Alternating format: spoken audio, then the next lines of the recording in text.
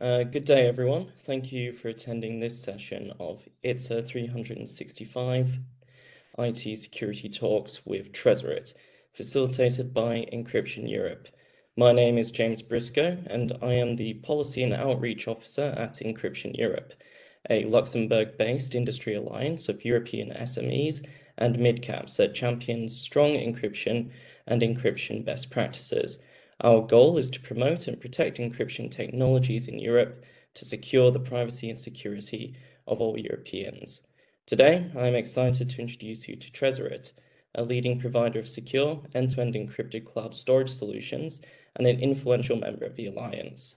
Tresorit's success and commitment to securing and protecting encryption technologies are exemplary and align with the mission of Encryption Europe, as demonstrated by their continued participation in our expert webinars and events like Global Encryption Day. In this webinar, Tresorit's Chief Data and Compliance Officer and co-founder, Sylvester Sebeni, will discuss the finer details of true end-to-end encryption, how zero knowledge can improve your sleep, and how only ease of use can eliminate the human factor. I'd like to take this opportunity also to thank ITSA 365 for hosting this event and providing a platform for industry leaders to come together and discuss the importance of encryption and security. By presenting this event, Tresorit is demonstrating its commitment to educating people about encryption and promoting best practices in data security. And with that, I will hand over to Sylvester. Thank you, James. So today we're going to talk about end-to-end encryption and how it really took over the world in ways that a lot of us haven't seen or realized.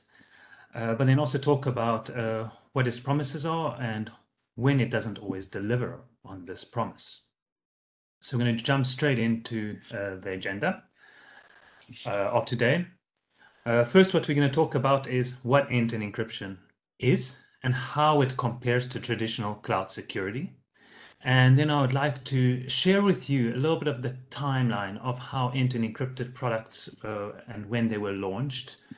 And then looking at the space today of what is out there that we use in our day-to-day lives and what is available for businesses to use as well.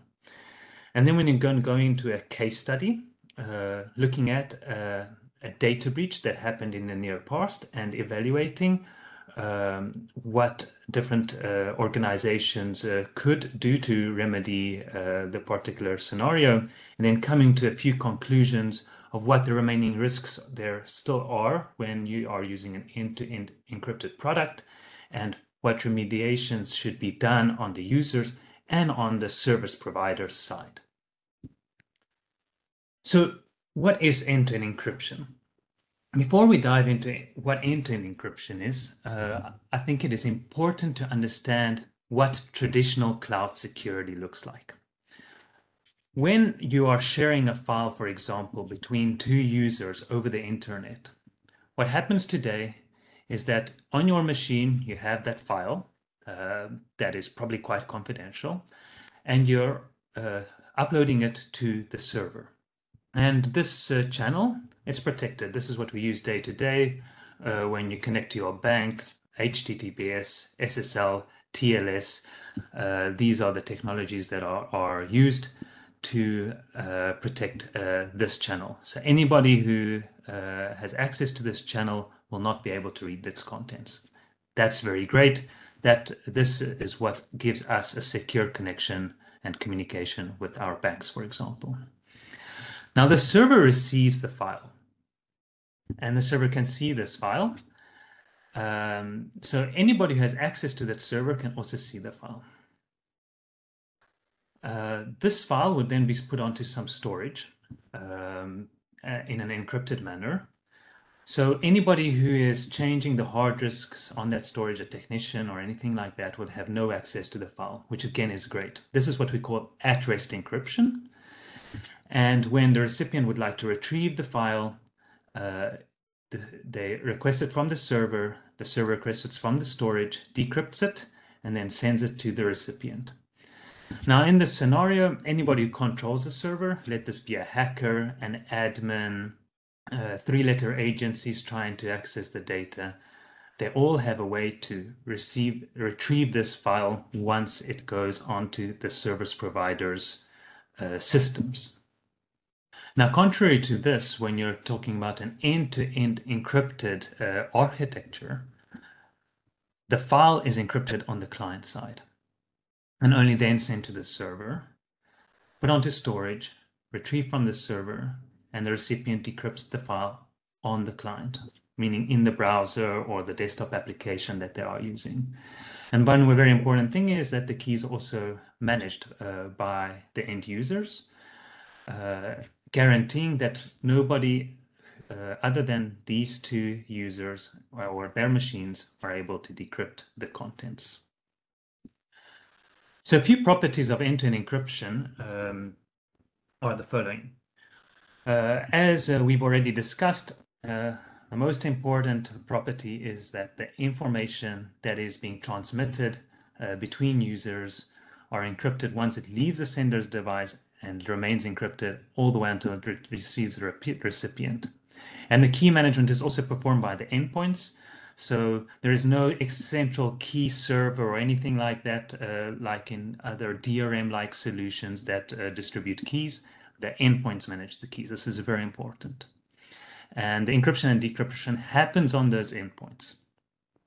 Now, the server does not see any content, keys, or passwords. They only store the encrypted content, encrypted keys used to decrypt the content, and public keys and certificates that is used to share keys between users. A little bit of history or recent history about end-to-end encrypted products. Here's a long list of products a lot of you may know. One of the foundations for end-to-end encrypted technology is PGP, which is an email extension built on top of email. And the way this worked was that users would share public keys with each other and then send emails encrypted with that public key that then the other recipient could decrypt using their browser extensions and very specific tools.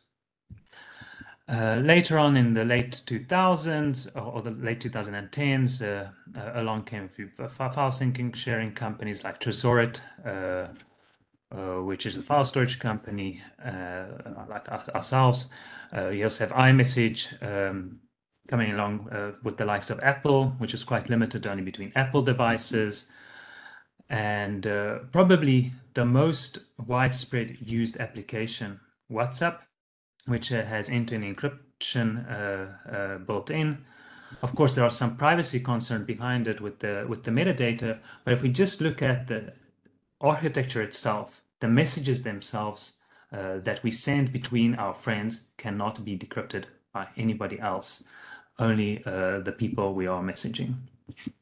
And later on, going into the business space, Zoom has listened at the beginning of the pandemic with all their security concerns. They've listened to those concerns, and the foolproof solution for those concerns was to implement end-to-end encryption, which came out later that year. I take my hats off to Zoom in implementing this. Microsoft Teams is also there, though lagging behind, with their solution only working with one-to-one conversations. So the minute you have more than two people in a conversations, the end-to-end encryption is disabled, or I would rather say not implemented, because it is more complex to implement. And this is one thing that we all see, that there are a lot of companies that take shortcuts when implementing end-to-end encryption and only do the most basic requirements of crypto engineering. And we'll see later on in our case study. Now, the question is usually in IT, when you have a company that comes up with a new idea, usually that they take away all the winnings or a technology. But in this case, it was not the case. That PGP is only used by a few techies, while WhatsApp is used by about 2 billion people in the world. And there's a big difference. And over here, the reason behind this, in our opinion, is just the usability. The industry has for a long time had this narrative that the easier to use something is, the less secure it is, or the more secure it is, that must be harder to use and accept these obstacles when using something in the name of security. We at Tresoriat think this is a very flawed approach to IT, because when you make something unusable, people will find a way around it. They will not use it. And that is the breeding ground for shadow IT to appear in an organization that will lead to uncontrolled data storage and information leakage. So an encryption solution, a security solution, should not be an add-on to an existing product that's unsecure.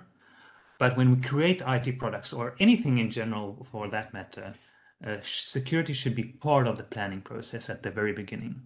And that is how we designed Tresoriat from day one, to make it usable and secure.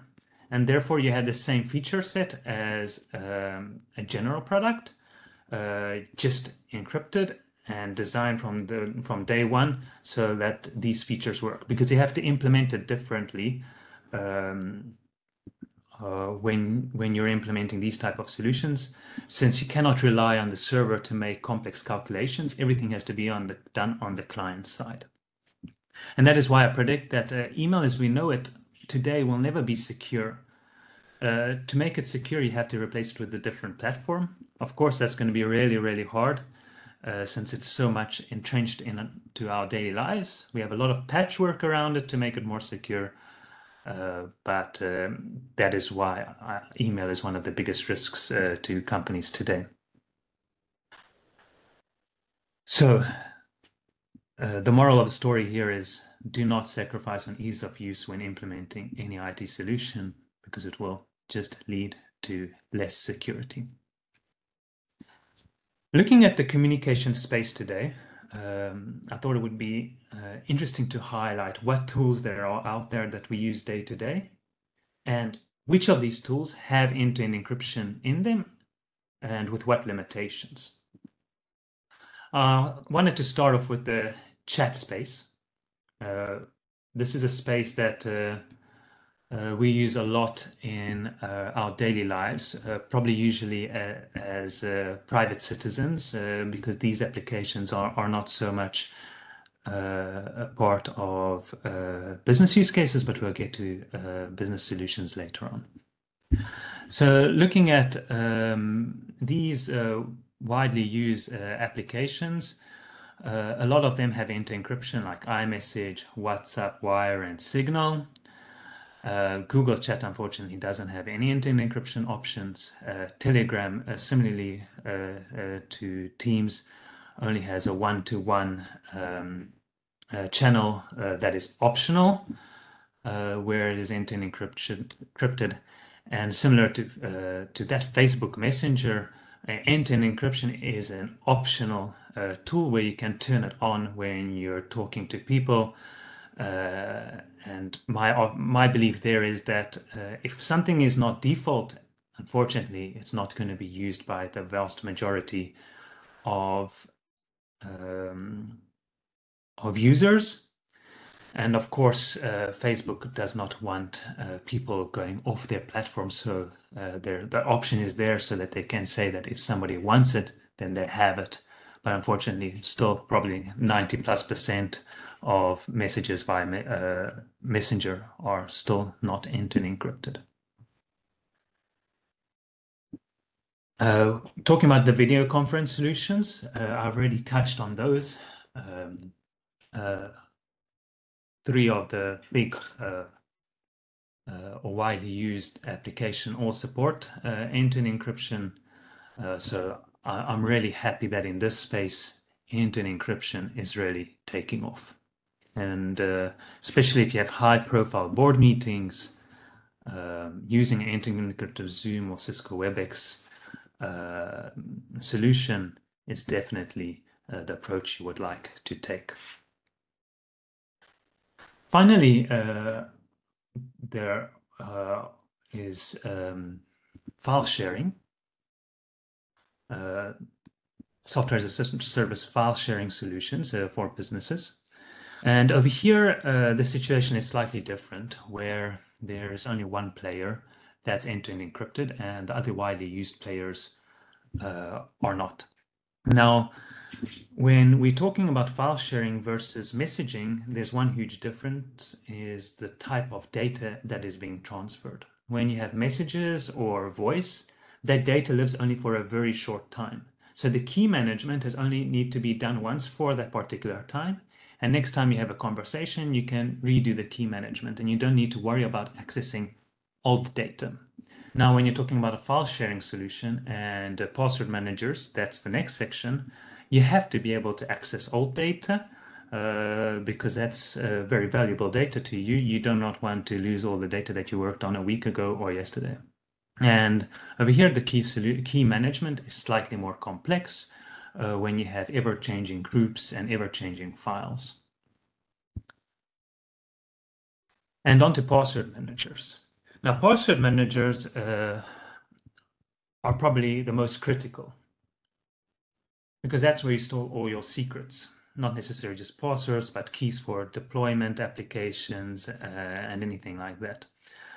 And of course, we at Trezor highly recommend that you use some form of password management because there's just simply no way that for the hundreds of accounts that you need to access on a regular basis, you can remember unique passwords. Now, choosing a password manager is slightly tricky, as we have also recently noticed. They all have end-to-end encryption, which is great.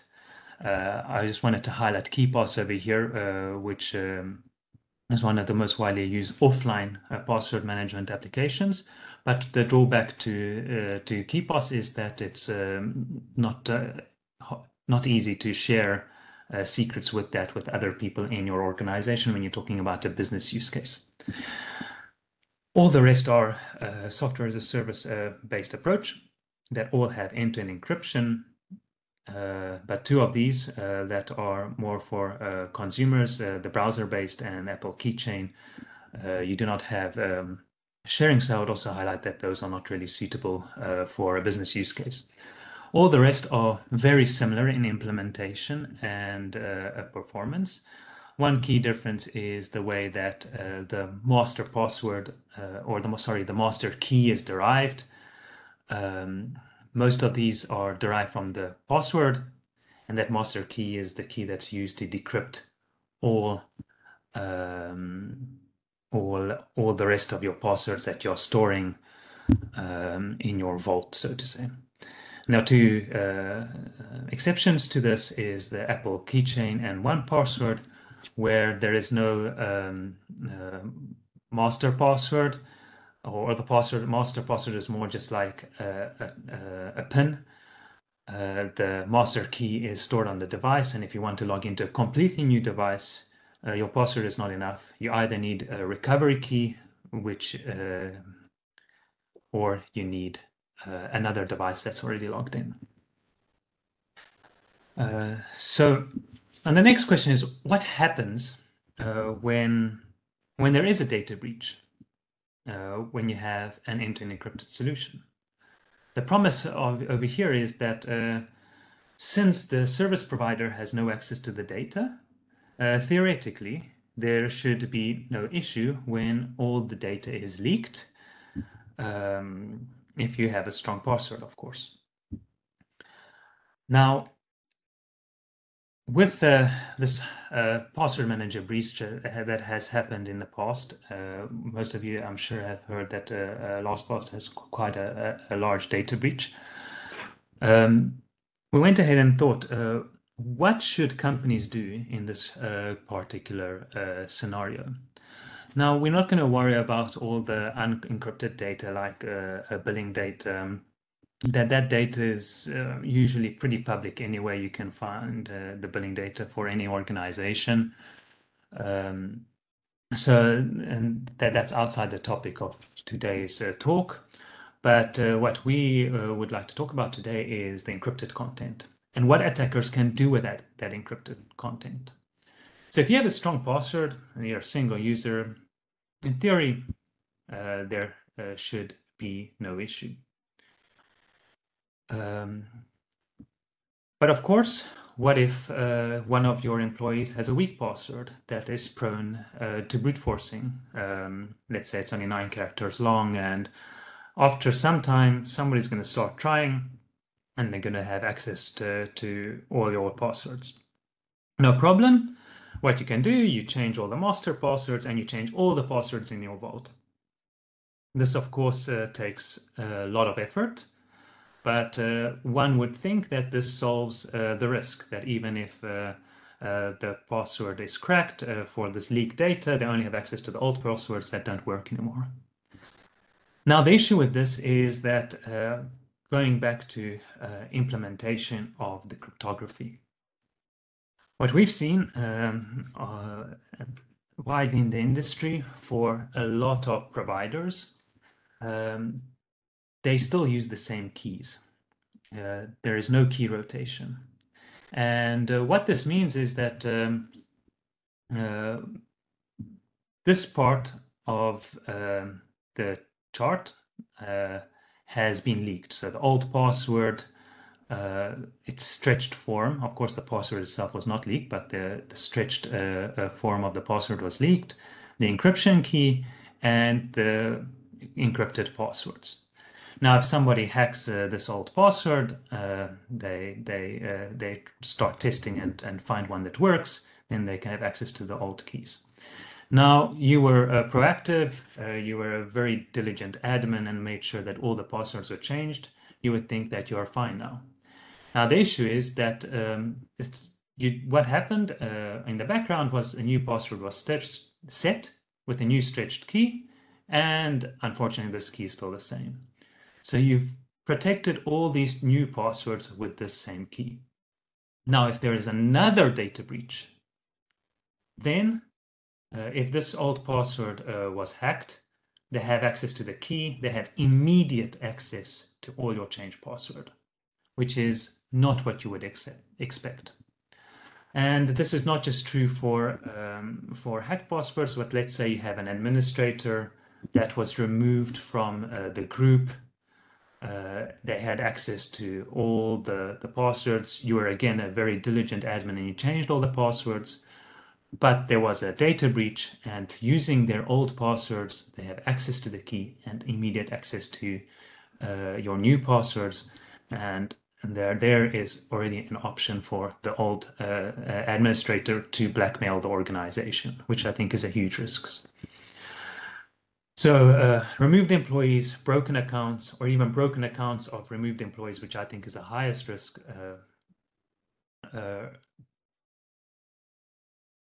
break the promise, I think, of end-to-end encryption, because in this scenario, if you've changed everything, you should believe that this key is also changed. So now the answer to this, of course, is to rotate these keys and create a new key when you're creating new passwords.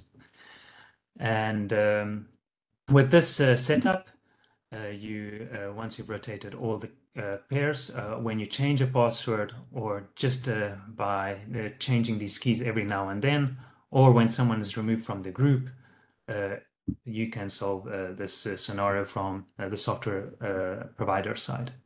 Now, of course, that's implementation and makes it more complex, but to do encryption right, you have to take these steps. So in conclusion, the promise of end-to-end encryption is that when the data providers hackers will not have access to your data, but that's only true if you have strong passwords. And the risks are that in case you have weak passwords, these can be potentially brute forced. If a key rotation is not implemented correctly, using old passwords, new secrets can be reached via old keys. And there's 4 basic ways you can remediate this. Of course, use a strong password. That's the obvious one here. But if you're an organization, that's not necessarily feasible. And if you're a software provider doing end-to-end encryption, then use strong password stretching algorithms that make it harder for hackers to break these passwords, implement periodic key rotations, and do immediate key rotations after any security events such as a breach or password changes by the user. So that was our talk for today. I hope everyone could take something away from this talk, and I'm open to listen to any questions. How do you define suitable for How do you find business? suitable for business with password managers? So one very simple feature requirement when you're sharing with password managers is the ability to share passwords between users.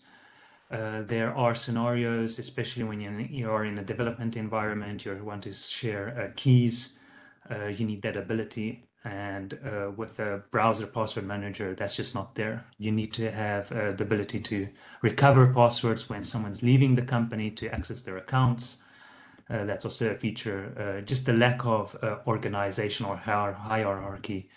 That's one feature that you need that is available with all the other providers on that same slide. How might social engineering attacks such as phishing attacks or impersonation be used to undermine security of end-to-end encryption and gain unauthorized access to data? So social engineering attacks, end-to-end encryption is just as prone to social engineering attacks when you're looking at it from the client side. But when you're looking at it from the service provider side, there the risk is slightly lower. So your data will only be leaked if you are socially engineered. And if your subcontractors are socially engineered, your data is still safe. So when you're looking at it from the attacker's point of view, they have to go against each and everyone independently to access their data. And there's no one golden trophy accessing a lot of organizations' data at the same time. So it's really just minimizing the impact of social engineering. It's not going to fix social engineering. Passwords by nature are a problem, and password managers are not a scalable solution. They are more like a patch on a bleeding wound. I would agree with that. Only solution I see is FIDO, but this technology is not widely accepted by the big three, taken over by Passkey, that does not fit all circumstances. What's your opinion about that? I agree with you 100%. FIDO does help, would help, so to say. I'm very, very sad that Microsoft does not support it in all scenarios. Google doesn't support it either. There's still a long way to go until FIDO is widespread, because FIDO, on the other hand, does protect against social engineering, or at least a lot of social engineering attacks like phishing. So it's phishing proof. That's great. But you still have to manage credentials. So FIDO together with SSO is probably the best.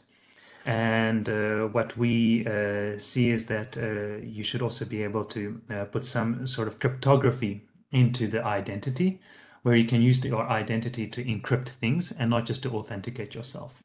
That's one thing that that I'm personally missing from the FIDO framework.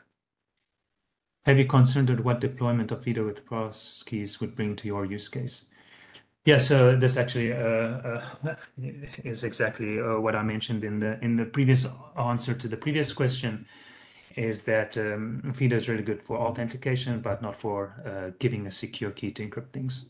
And that's where, for our particular use case, there would need to be done some workarounds where we store additional key on the device. Can you please elaborate a bit on secure compute platforms, meaning server-side computing on encrypted data without exposing it? Yes, I'm somewhat familiar with this technology. You still have to trust the hardware and the hardware manufacturer and the person controlling that hardware, and the fact that you can really authenticate that you're using that hardware. I see secure compute and HSMs as a step between classical computing, what I mentioned at the very beginning, classical IT security, and then you have these HSM solutions and trusted computing, which is one layer better, very good for auditing purposes. And then you have end-to-end encryption, which is the real guarantee of transparency from the server or opacity for the server, so the server doesn't see anything. The issue over here is also trust. There's one last question. Are there emerging technologies or trends that could pose a threat to the long-term viability of end-to-end encryption as a privacy security tool? Yeah, so of course there's quantum computers that is an issue when you're regarding public key encryption that is widely used today. But the solution to that is not far off. We have very good post-quantum algorithms in the race, in NIST's race. They have already been chosen. The final specification is hopefully coming out later this year. So just changing the public key encryption algorithms will fix the issue with quantum computers. And I think I've gone through all the questions. Yes, I think so too.